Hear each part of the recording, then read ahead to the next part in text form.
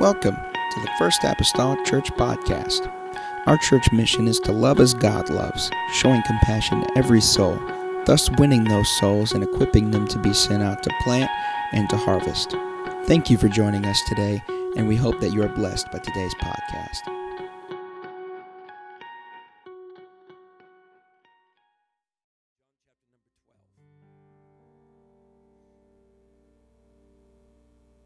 Amen. How many would like to see some of these wrinkles out of this carpet? We can't get it quite accomplished before Easter. That was my desire. But the week after Easter, it's going to get done. It is. Honestly, it's scheduled. It's on. It's going to happen. They're going to come and stretch it, and hopefully our elders and stuff won't have to worry about a trip hazard, and it'll just be a little bit more appealing, and we can get some years still yet left out of this carpet. The carpet really don't look all that bad if it weren't for the wrinkles. It's not like it just got black places and just stains everywhere. Amen. So we're going to get that taken care of. But be praying. I talked to the gentleman. He's actually carpeting a church this week. And he didn't think that he could fit us in at the end of his week. But I told him, I said, if by chance you get done a day early, give me a call and we'll get an army of people. I said that by faith. We'll get an army of people to get these pews out of this sanctuary so you can stretch this carpet, because I'd really like to see it done before Easter. Amen. So let's just pray God's will, amen, to be done in that. John 12, I'm going to read the first 7 verses of John 12. I read John 12 this week because it is Palm Sunday. It is the triumphal entry and all that. And so I'm not necessarily speaking about the triumphal entry, but I am speaking on something that occurred just prior to that moment here in John 12. The Bible says, then Jesus 6 days before the Passover came to Bethany, where Lazarus was, which had been dead, whom he raised from the dead. There they made him a supper, and Martha served, as she commonly did. But Lazarus was one of them that sat at the table with him. Then took Mary a pound of ointment of spikenard, very costly, and anointed the feet of Jesus, and wiped his feet with her hair. And the house was filled with the odor of the ointment. Then saith one of his disciples, Judas Iscariot, Simon's son, which should betray him, why was not this ointment sold for 300 pence and given to the poor? Because 300 pence was about a man's wages for a year. So that's quite a bit of money in their time. Why didn't that sold and given to the poor? Verse 6, this he said, not that he cared for the poor. Judas really wasn't concerned about the poor, because he was a thief, just plainly spoken, and had the bag and bare what was put in it. He was kind of the treasurer of the 12 disciple church. And so the scripture basically tells us the first embezzler of church money, Judas. I'm just saying. In verse 7, then said Jesus, let her alone, speaking of Mary, against the day of my burying hath she kept this. Let her alone. Against the day of my burying hath she kept this. So he gives the explanation for her action. Amen. This morning, with the help of the Holy Ghost, I want to minister this today. Kept for burial. Kept for burial. Let's go to the Lord in prayer. Father, I come to you right now. I need you, Lord Jesus, in this place, God. I pray you would help us, Lord, today. God, every tired body and mind, I pray,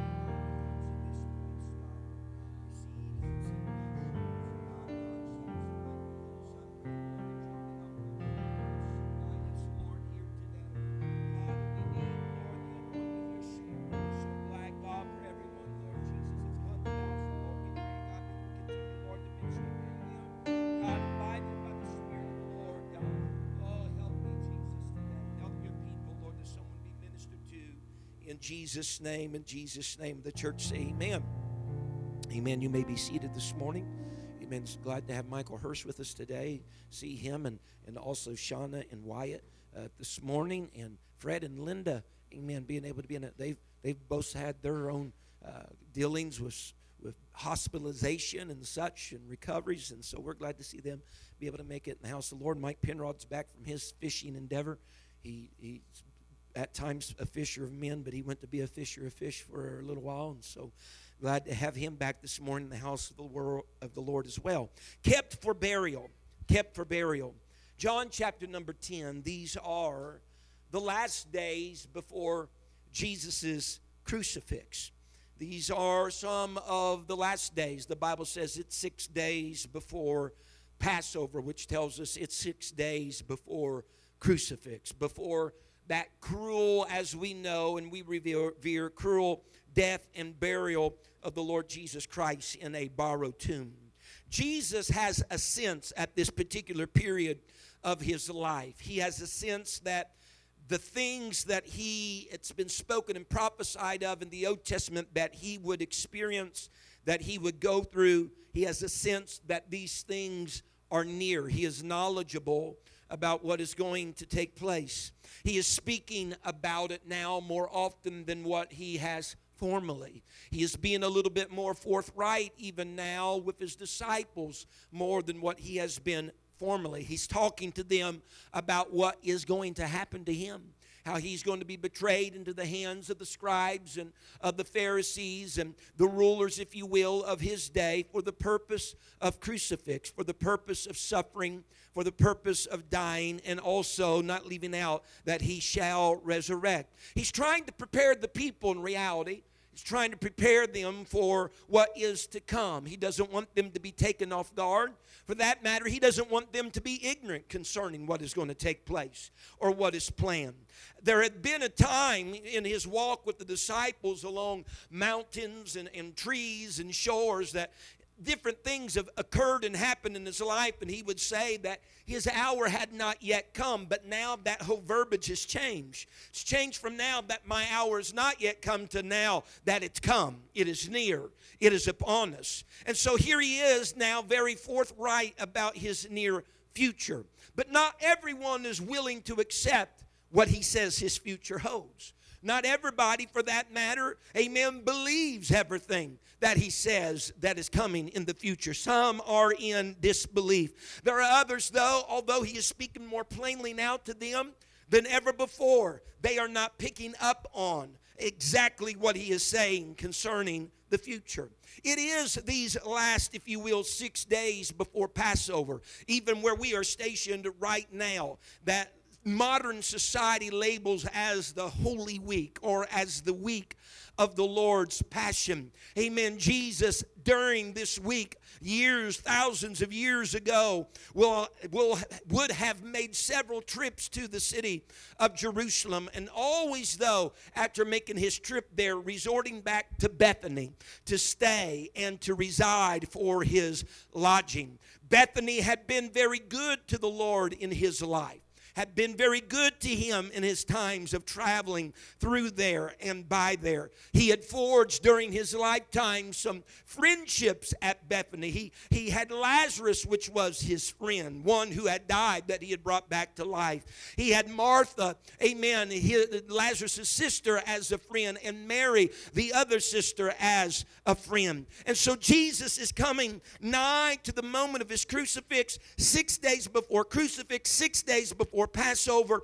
And as the feast of Passover is taking place in Jerusalem, honey, it's hustling and bustling. There are crowds. There's all types of people that have gathered together, insomuch that Jerusalem's population has exceeded its norm by times over, insomuch that not everybody that made the pilgrimage to Passover could stay in Jerusalem. And so the law of their day said that Bethany was a place that was deemed lawful for pilgrims to stay when they came to the feast of Passover. And so Jesus stays in Bethany. As a matter of fact, word is already out about this Christ. Word is already circulating among the rulers that if anybody sees or knows where Jesus' whereabouts are, they're to tip him off. They're going to find him. They're going to apprehend him. They are going to take him. And so it's somewhat of a risk for Christ to already be in this vicinity and in this area. But 6 days before he's going to be crucified and die, he goes to Bethany.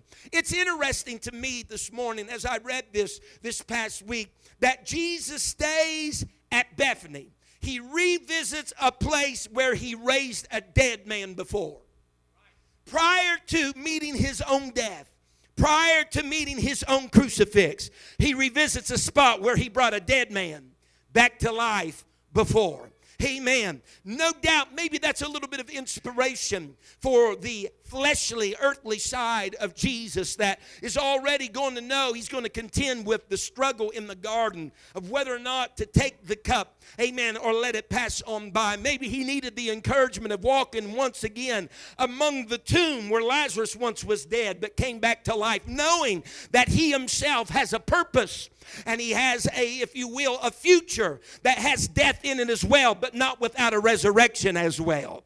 Amen. And so whenever he comes to this moment 6 days prior to his crucifix, we see something very common that oftentimes happened when he came to Bethany, to the house of Lazarus and Martha and Mary. The Bible says there's Mary. Honey, she is serving. She is doing, her talent, her gift and ability in life. She's serving while the Lord is there. The Bible says Lazarus, who was once dead, amen, sat there among the rest of them. But the Bible also speaks of Mary, that she comes to where Jesus is, and she has within her hand a pound of ointment of spikenard. And the Bible says she anoints Jesus's feet. And the Bible says while Judas is looking upon her with a negative eye and down his nose at her, that Jesus, amen, gives explanation to what she did. And we understand then what Mary did on this particular day was said to have been saved. What she put upon the Lord, what she placed on the Lord,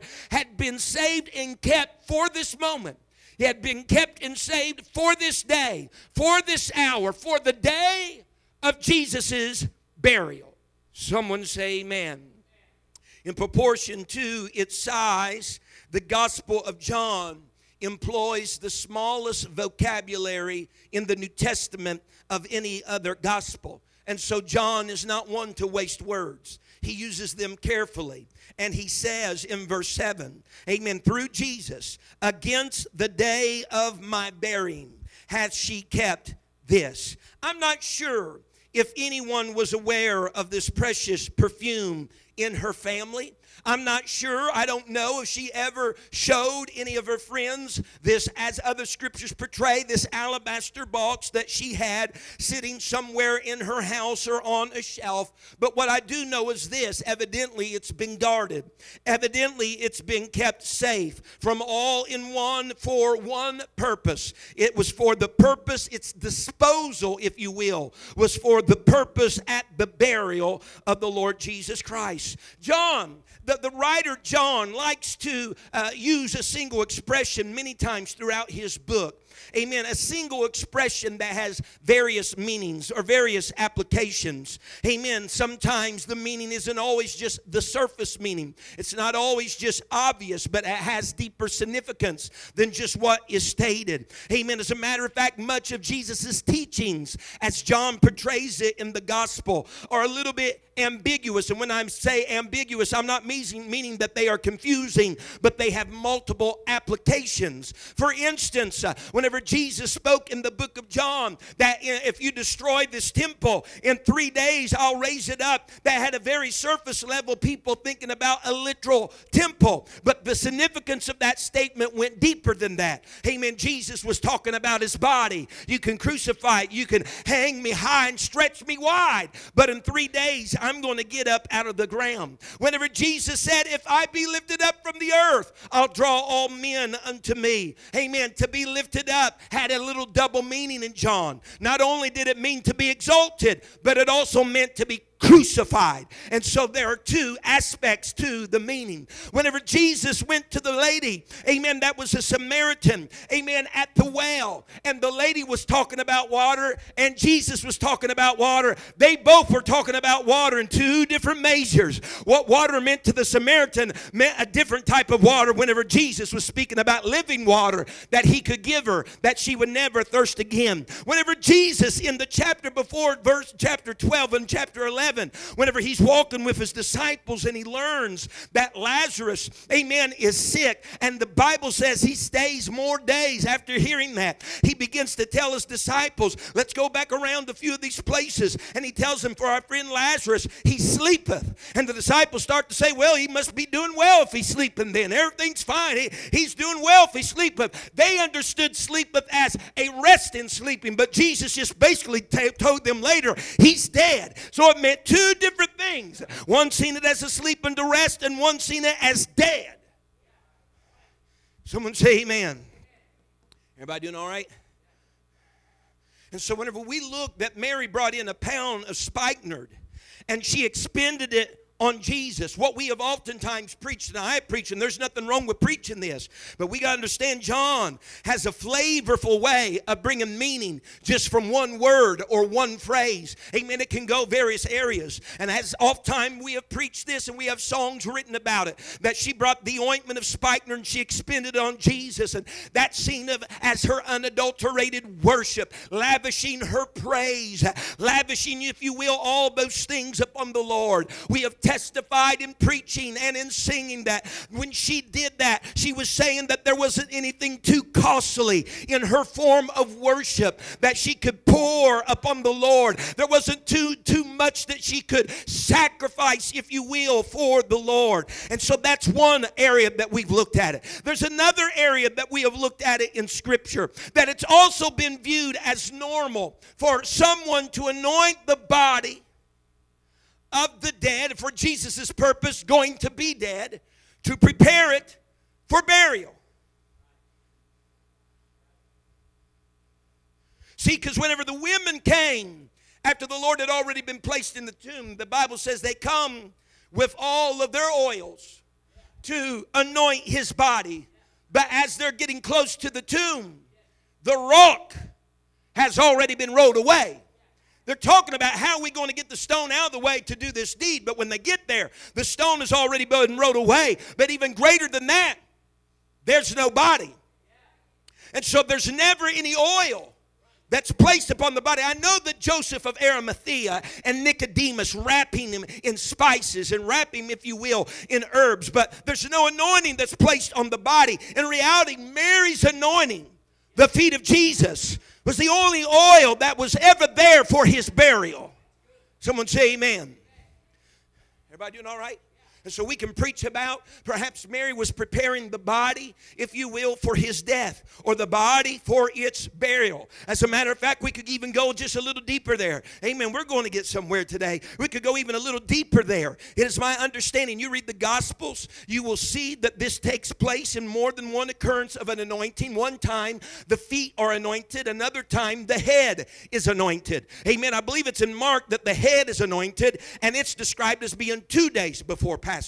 You see in John 12 that the feet are anointed, and that's done 6 days before Passover. Custom is, from what I have read and studied, custom is that on the Passover lamb that was used, they would bring that thing in 6 days before Passover, and they would anoint the feet and the ankles of the lamb. So for the purpose of seeing if there was any break, any injury, because the lambs are always on their feet, and if there's going to be any place there's an imperfection in the lamb, then it's going to be upon his ankles or upon his feet. So they would anoint that 6 days before. And then 2 days before Passover, they would anoint the head of the lamb that has the stamp of approval, that it's perfect, it has no sin, it has no imperfection, it has nothing wrong with it. And so it's possible then that both anointings, one could be for the preparation, if you will, to see if there's injury or anything that's impure, and the other one that says this is the one. This is the one that's been chosen before the day of its slaughtering.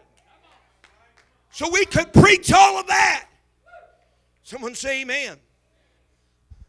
But I felt this week God was doing something in my spirit as I just sat down. Sometimes we read the Bible too fast. As I sat down and read John 12, in almost any version of the Bible I could get my hands on, And I carefully went over it. Bishop, I felt like God was relaying something in my spirit. Another facet, if you will, of application that went beyond the spikenard being for worship. That went beyond the spikenard, if you will, being preparation for burial. I believe God has a woman having this pound, a spikenard that is an emblem, if you will, of a man or a woman's, amen, wages for a year. Amen. It was in essence a emblem of their life, both the good and the bad, both the successes and the failures, that she took that thing and she kept it and she guarded it. Those good things, those bad things, the summation, if you will, of her life, precious no doubt to her, something that she guarded to her, and she placed it on Jesus so that when he was buried, her life could be buried with him. Someone say amen. What are you saying? I'm saying this. Throughout the history of time, folks, we've seen it from ancient of days. Throughout the history of the world, people have buried themselves or their loved ones with various items. Yeah. You discover the tombs of Egyptian people, and it is revealed, amen, that people has been buried with all types of things. They've been buried with precious metals, food, even mummified cats. I don't know what's wrong with that person or their family, but they are even buried with mummified cats. Egyptians have been buried with things, amen, that either they or their families believed that perhaps they might need in the afterlife. I've stood at several caskets. I can't even speak. I've stood at various boxes, if you will, where the deceased laid, amen, and there that funeral director is beside me, and when the final family member has walked out the door and they have exited, if you will, that parlor, amen, and everybody's gone, by law, that funeral director takes me to the casket, and he says, Pastor McGee, he says, you need to verify, amen, right now, what items are to be kept in the casket and what items are to be removed from the casket. He says there's some, he said, that needs to stay, but there's some that got to be removed. And I've seen left in a casket, sometimes there's wedding bands and watches and glasses and hats and Bibles and handwritten notes that are left in a casket. Sometimes there's stuffed animals, amen, that I've seen left in a casket with the body for burial. Someone say amen. But modern society don't leave these things in the casket because they think their loved one may need them in the afterlife. They leave them because some of these things are naturally a part of that individual's earthly life. Part of their makeup, their glasses, their ring, their hat. They leave that on there because that's who they were when they were alive. Someone say amen. There's other times there's been you ever seen a stuffed animal in the casket? Huh? Stuffed animals in there. Various reasons why that happened. Sometimes it may be because the deceased favored a particular type of animal, whether it be a cow or whether it be a dog. They put that in there just as a reminder. But there's other times that a stuffed animal is placed in the casket because there's a great-grandchild or a grandchild that favors that particular animal. It's been theirs, maybe was given to them by whoever their grandparent was, whatever the case may be, but that younger living member favors it, and they place it in the casket, amen, to be buried with their great-grandma or grandma as an act of love. But that little child has to understand the moment that they place it in the casket and the lid is closed and is placed in the ground 6 feet deep, they forever relinquish something that they treasured to the deceased. Someone say amen. I've seen others, and I've done it myself, put little handwritten notes. Some caskets have a drawer for them. Little handwritten notes. Memories might be written on there. But there are other times there's apologies that's written on there. Something they never spoke while they were alive. But they're just saying they're sorry. There's an apology written on there, put into the casket. And when they do that type of thing, they're understanding that they are burying their confessed mistake or the wrong with the one who it was against in the casket, in the ground. Someone say amen. Someone say amen. And so there is a certain sense this morning. There's a certain sense when a person leaves an item with the dead for burial, that they are parting with that item. That when they leave an item with the dead for burial, they are releasing ownership, if you will, of that item beforehand. In other words, it's not theirs anymore, but it's the dead's, and it's going down into the ground with the dead. If I could say it like this today, in all of this, one thing is certain: anything that you give up for burial is going to stay buried. No, we're not exhuming no casket to get a stuffed animal back out or an apology back out. Honey, when it is buried, it stays buried. It's not going to, oh, Jesus. Someone say yes. So God was dealing with me this week, that as Mary's coming into this arena with 1 pound of spikenard, something that she saved, something that she guarded, something that the Greek even relates that she withheld. She withheld it. Jesus, according to Jesus, he says she withheld it for one purpose: for burial. She kept that for burial. She regarded that for burial.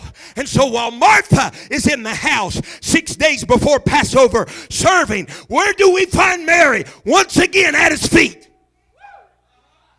What? She's always been at his feet. The first time we have record of them, the Bible says that Mary is at her feet. Amen. The Bible says she's taken part of that good part that shall not be taken away from her. When Lazarus dies and Jesus shows up, Martha runs out to him.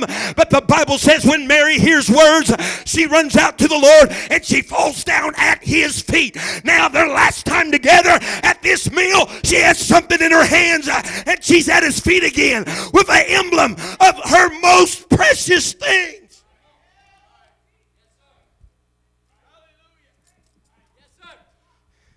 That thing is a little, there we go. She's at his feet again. She's at his feet again. But she has the ointment. She has the spikenard. She has the emblem of something that is most precious. A year's of wages, if you will. Her life. So that, folks, even in death, she, can I say it like this? She and her past and her mistakes and her failures and her successes could once again be found at rest at his feet. That's where she always had her life during his lifetime, and she says, I'm going to allow my life to be buried with his. Not just my successes, but my failures. Not just my high moments, but my low moments. I dispose them upon the Lord, and they're going to be buried with.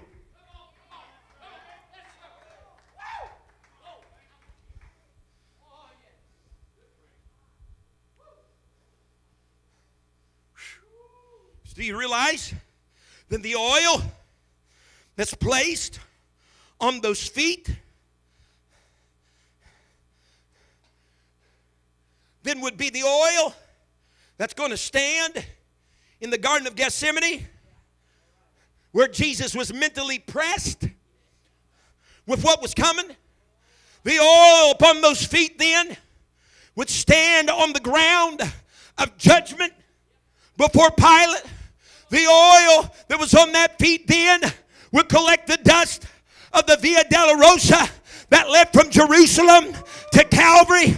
The oil on those feet then would bear the weight of the crossbar that Jesus bore on his way to Calvary. The oil on those feet then, not just his feet would be pierced through, but that oily substance that Mary put on his feet would be pierced through. What are you saying? It meant her life was going to have the pressure.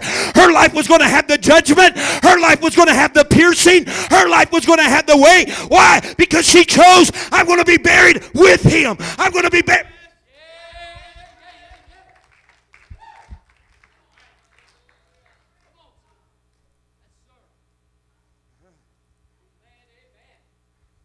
Someone say, thank you, Jesus. She has left with Jesus the investment of her lifetime. It's precious.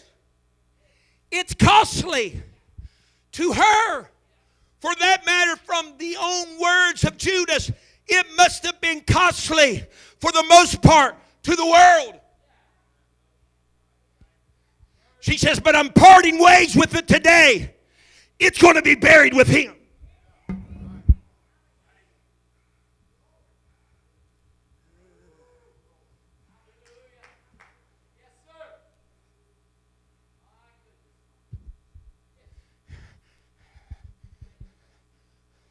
Can I tell you today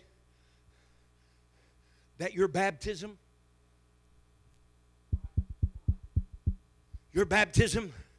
is nothing more but burying your life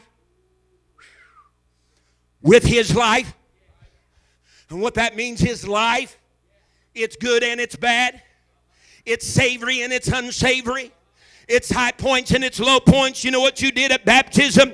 You were standing at the burial of Christ at your baptism. And you say, you know what? I'm going to relinquish control of what I deem treasurable. I'm going to relinquish control of what I deem precious and what I deem costly. I'm going to hide my life. The Bible says in Colossians 3:3, for ye are dead and your life is hid with Christ in God. You know what that means? Somewhere along your journey, you got to decide that you're going to take that thing that you saved and you kept and you safeguarded. It might be a past, it might be a mistake, it might be something nobody else knows about, but when you approach Christ, you need to put it on him and let it be buried with him. Let the same nail that pierced him pierce that. Let the same weight he felt.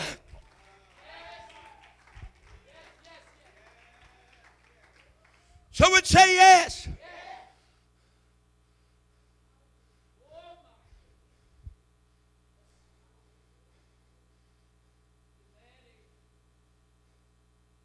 So the emblem of her life, all that was treasured, was buried with Christ.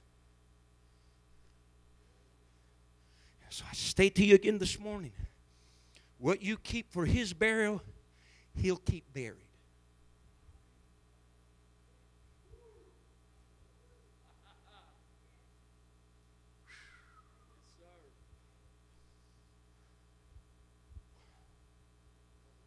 What you keep for his burial, he'll keep buried. And so I ask you on this Sunday morning, what thing have you saved? What thing have you kept? Have you withheld that's been precious to you? Whether rightfully so or wrongfully so, that's been precious to you and valuable to you and perhaps even to the world, that you want to bury with him today. That you want to be hid with Christ in God today. For another thing that Paul said of Jesus in 1 Corinthians 15 was this, that he had put all things under his. Put all things under his feet. See, this ointment, the spikenard, had been worked for. It is a symbol of what life consisted of. In many regards, if she did work for it, it was something she had earned.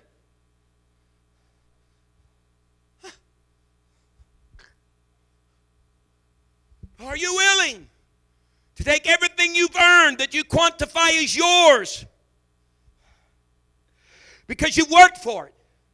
And are you willing to bury that with Christ and relinquish control?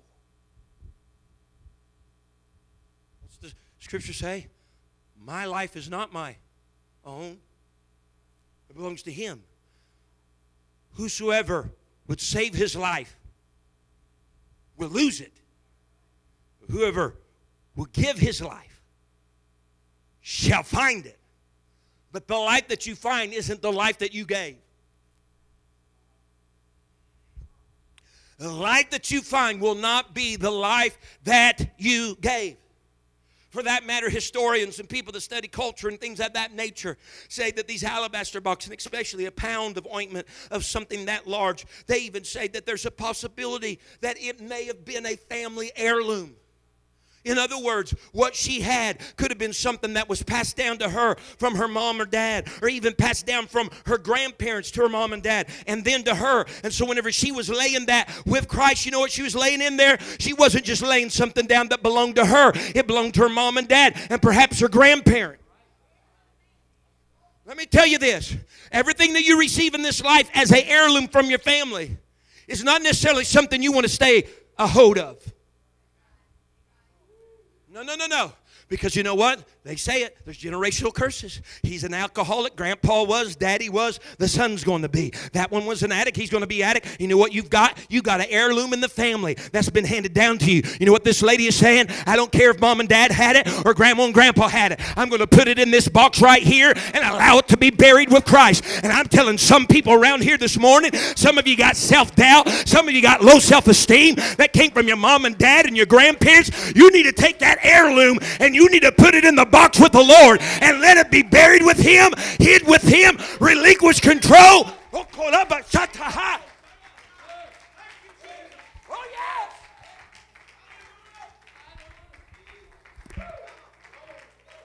Honey, you don't have to safeguard that thing to hand off to your children. You don't have to keep that thing on the shelf to hand off to your children. If you're going to keep it, if you're going to safeguard it, you do it for the day of your burial, and you allow that thing to go down in Jesus' name.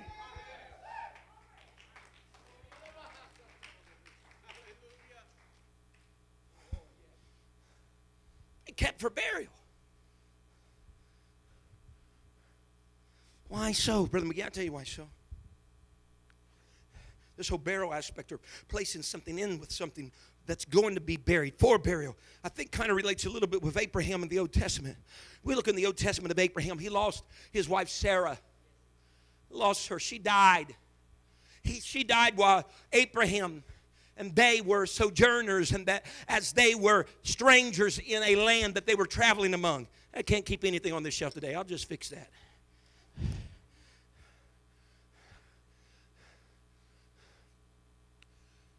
She died while they were in a strange land. He suffered the loss of his wife while they were in a strange land. And in that moment, Abraham starts to plead. He pleads for a burying place that he might bury Sarah, his dead. This is what the Bible says, out of his sight. He loved Sarah. The Bible portrays that he mourned and he wept over Sarah. But you know what Abraham knew? That he knew too well? He knew that it would have been difficult to go on had that precious thing still been visible to his sight. He knew, Brother Terry, he would have lingered had he not put that thing that his life was bound up to out of his sight, because she meant so much to him, and he spent so many days with her. So many moments was bound up in her life that she had to be put out of his sight so he could go on.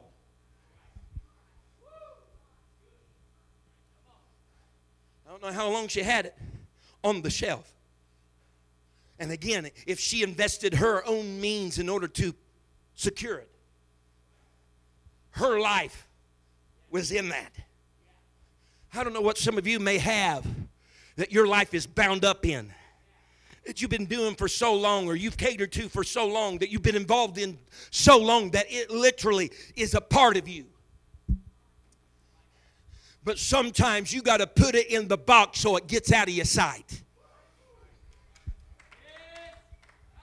Why? Because there's some things that we have on the shelf need to be put in the box for burial, because we linger and can't go on as long as it's still visible. And you...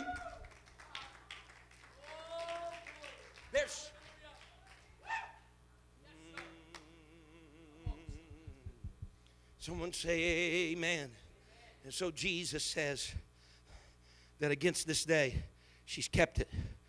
She's kept this for my burial.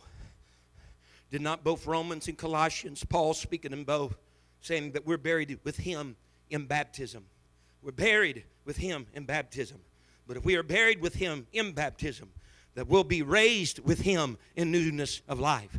But what I told you earlier today, what you give concerning to the burial box is not what you receive from the burial box. You don't get back like fashion of what you gave. Amen. Somehow Mary knew what was put in the ground was not going to be the same body that came from the ground.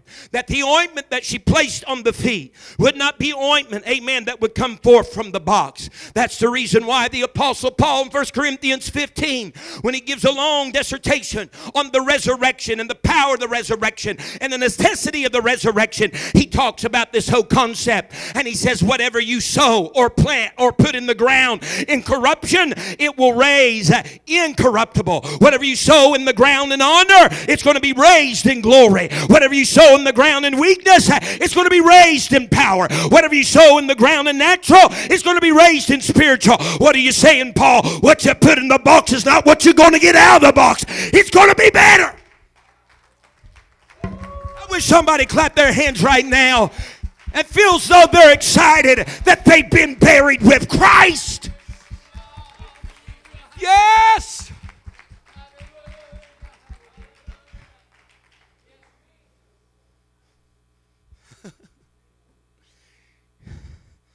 Against the day of my burying, she's kept this ointment. And when she anoints his feet, the house where he was filled with the fragrance of the perfume. No doubt a large benefit to the Lord. But everyone in the house received benefits that precipitated from her act upon the Lord. Let's just be real practical here for a moment. Nobody's ever smelled the fragrance that she had because it had never been opened. There's never been a fragrance, although it was supposed to be fragrant. There was never a fragrance that came from it, because it's bound up in the alabaster box. They were sealed, wax sealed, to not allow their fragrance to escape, or the power, the potency, if you will, of the perfume to escape. The Bible says she broke it, meaning she broke the seal that was upon that flask.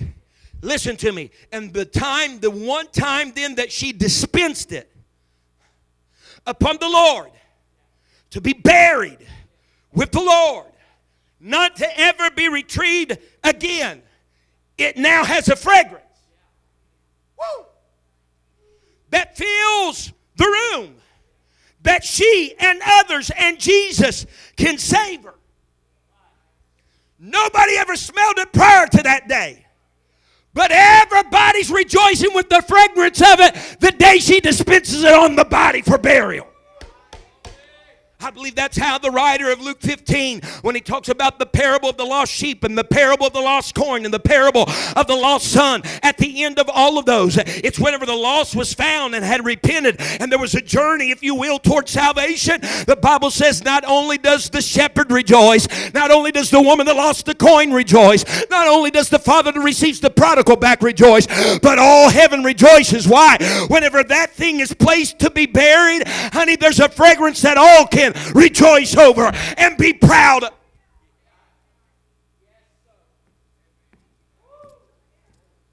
Hallelujah.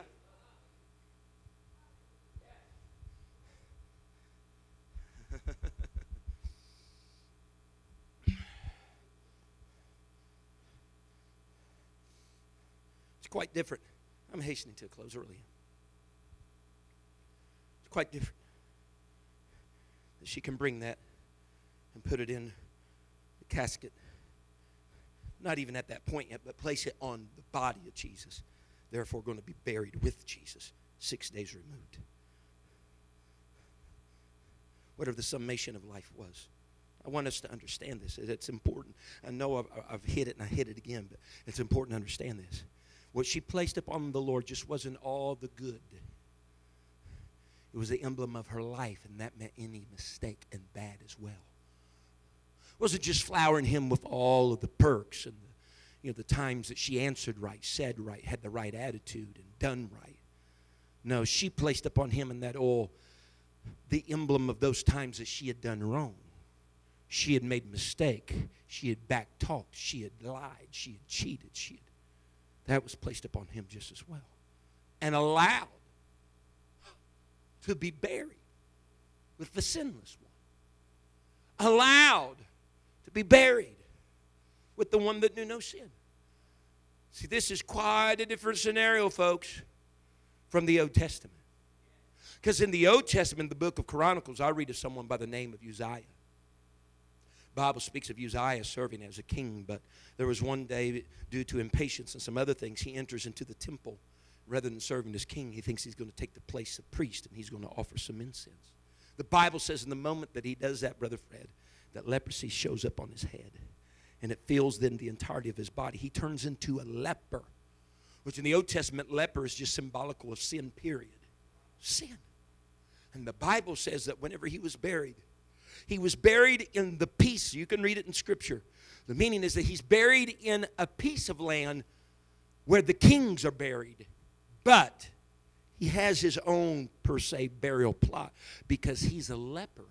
And lepers in their life, they were unclean, and had to holler it and had their separation from people in their life. And so likewise they did their death. But Mary comes in the New Testament Scripture.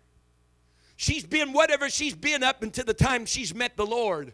And when she places that oil on him, let me say it like this. She places all the bad on him as well.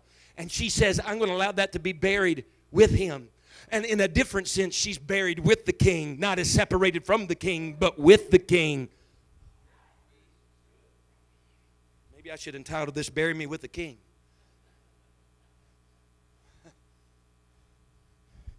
I know. It's simple. We're talking about baptism today. We're talking about being buried with Christ. Stand with me. We're talking about just being buried with Christ.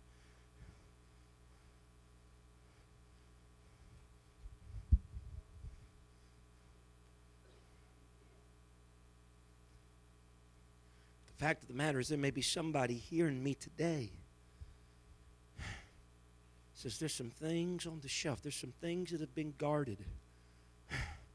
I need a place upon the Lord. I need a place upon the Lord.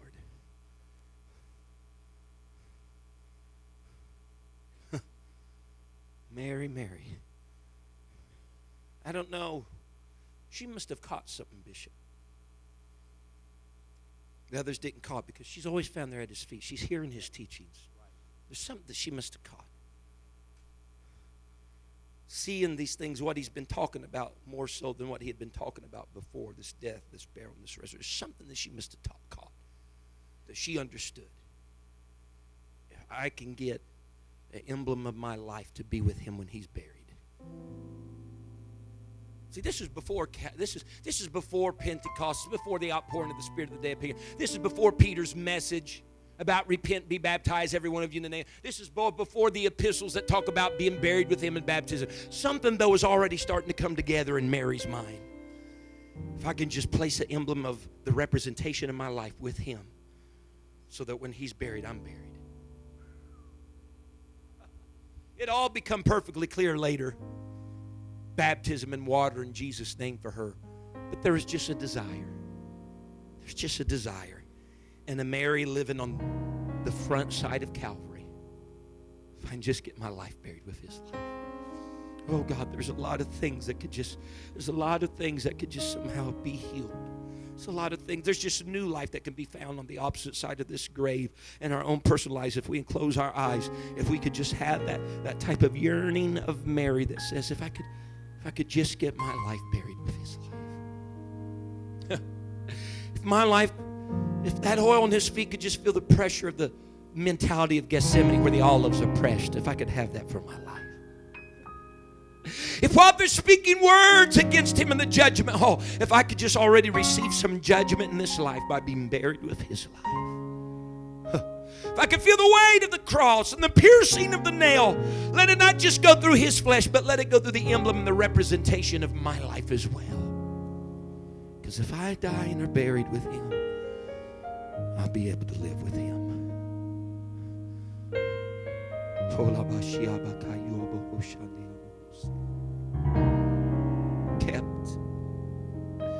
Kept for burial.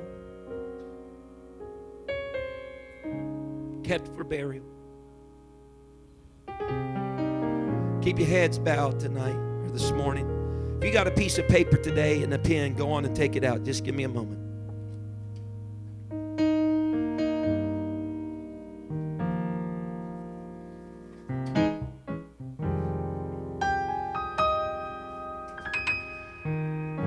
If I had a lot of time during this weekend, I could have probably made me a casket, but this is as good as it's going to get.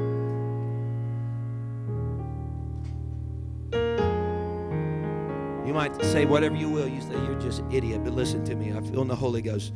Listen, people need to take out some paper this morning and write on there whatever it may be that you want to be hid with Christ, buried with Christ. It could be something you've never told anybody. It can be something you're struggling with personally. It can be something that seems like you never get victory over, no matter how much you pray about it, no matter how you go. It just seems like it's just constantly there, gnawing at you, gnawing at you. And let me tell you what we're going to do. When this service is over, we're just going to tie this thing up and it's going in the trash can. And so whenever you come up here and you place that there, you know what you're saying? I relinquish it. I can't. We're going to have to put a padlock on the trash can this week. Nobody else is going to be able to dig in the trash, get it out. No. It's over. It's said and done. Somebody needs to keep something for burial this morning. They need to place it. They just need to put it away. They needed to put it away. It may have even been something you've deemed precious in your life, but it's not precious in God's eyes. Let it be buried with Him. Let it be buried with Him. Let it be buried with Him. Let's begin to talk to the Lord in this place. Father, I come to you right now. God, I come to you right now. Holy Ghost, Holy Ghost, Holy Ghost, Holy Ghost. I know you're helping us today. God, you know the people that sit under the sound of my voice. You know, Lord, your word. God, your word. God, finding us part. Lord, finding a part, God, in each of our lives. God, there could be some things that we have safeguarded. There could be some things that we are kept. Lord, if anything, let it be spoken today as Christ spoke it over Mary in that day. She's kept that for burying. She's kept that for my burial. Hallelujah. God, let there be people that will be honest with themselves, honest with their walk in God. Search their heart and say, God, what are some of those precious things?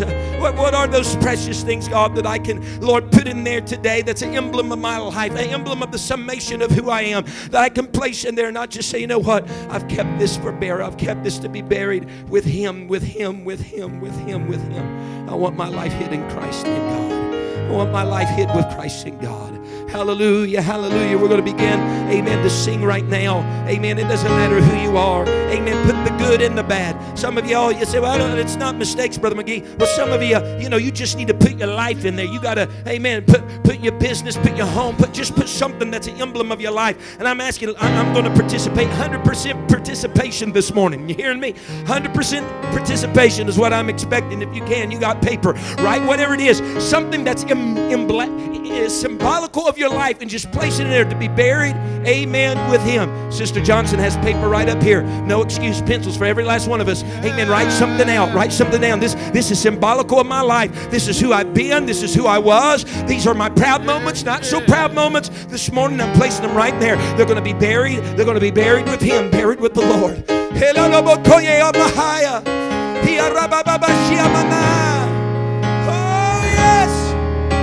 Kept this for burial. I've kept this for this moment. I've kept this for this day. Hallelujah. Come on, church family.